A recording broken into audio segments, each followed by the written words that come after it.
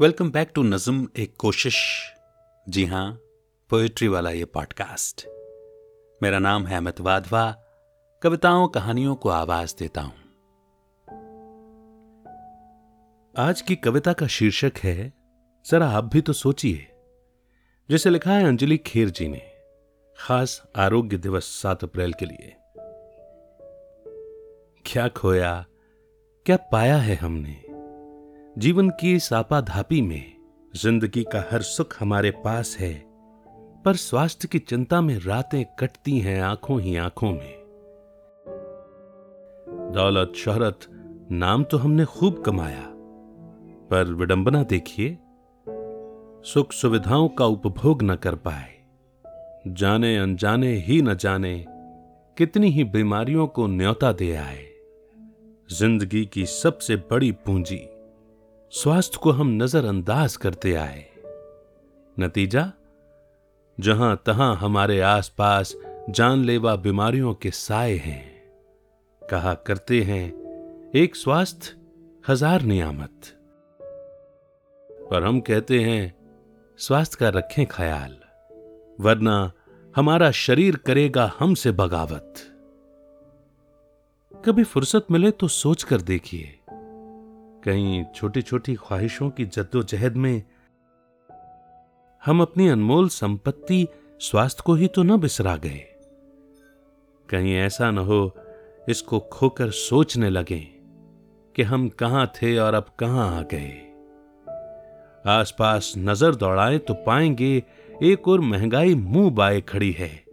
अस्पतालों दवाओं के खर्चों का कहर भारी है। क्या हम नहीं जानते खुद का ख्याल रखना हमारी ही जिम्मेदारी है? फुर्सत निकाल कर सोचिए, हमारे आसपास वाहनों का ही शोर है। धुएं, जानलेवा गैसें और प्रदूषण से सराबोर हमारी हर सांझ, दोपहर और भोर है। कोई ना, अभी भी देर नहीं हुई है। जागें, संभलें, थोड़ा चेतें। आरोग्य दिवस 7 अप्रैल एक दिन नहीं, जीवन भर मनाए। इन बातों का खास ख्याल रखकर जिंदगी को आरोग्य और खुशहाली से भरपूर हम सब बनाए।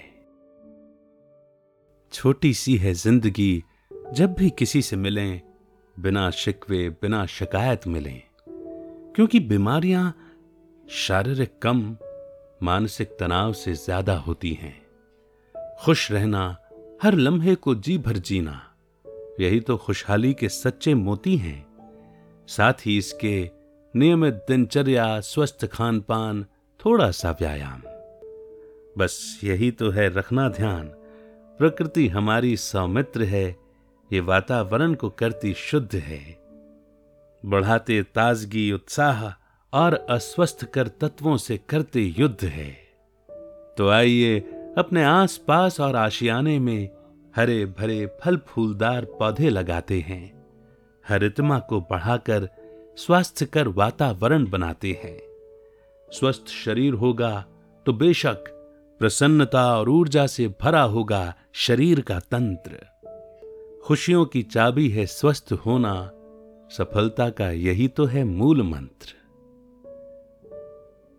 तंदुरुस्त रहें, मन दुरुस्त रहें, यही है शुभकामनाएं। धन्यवाद।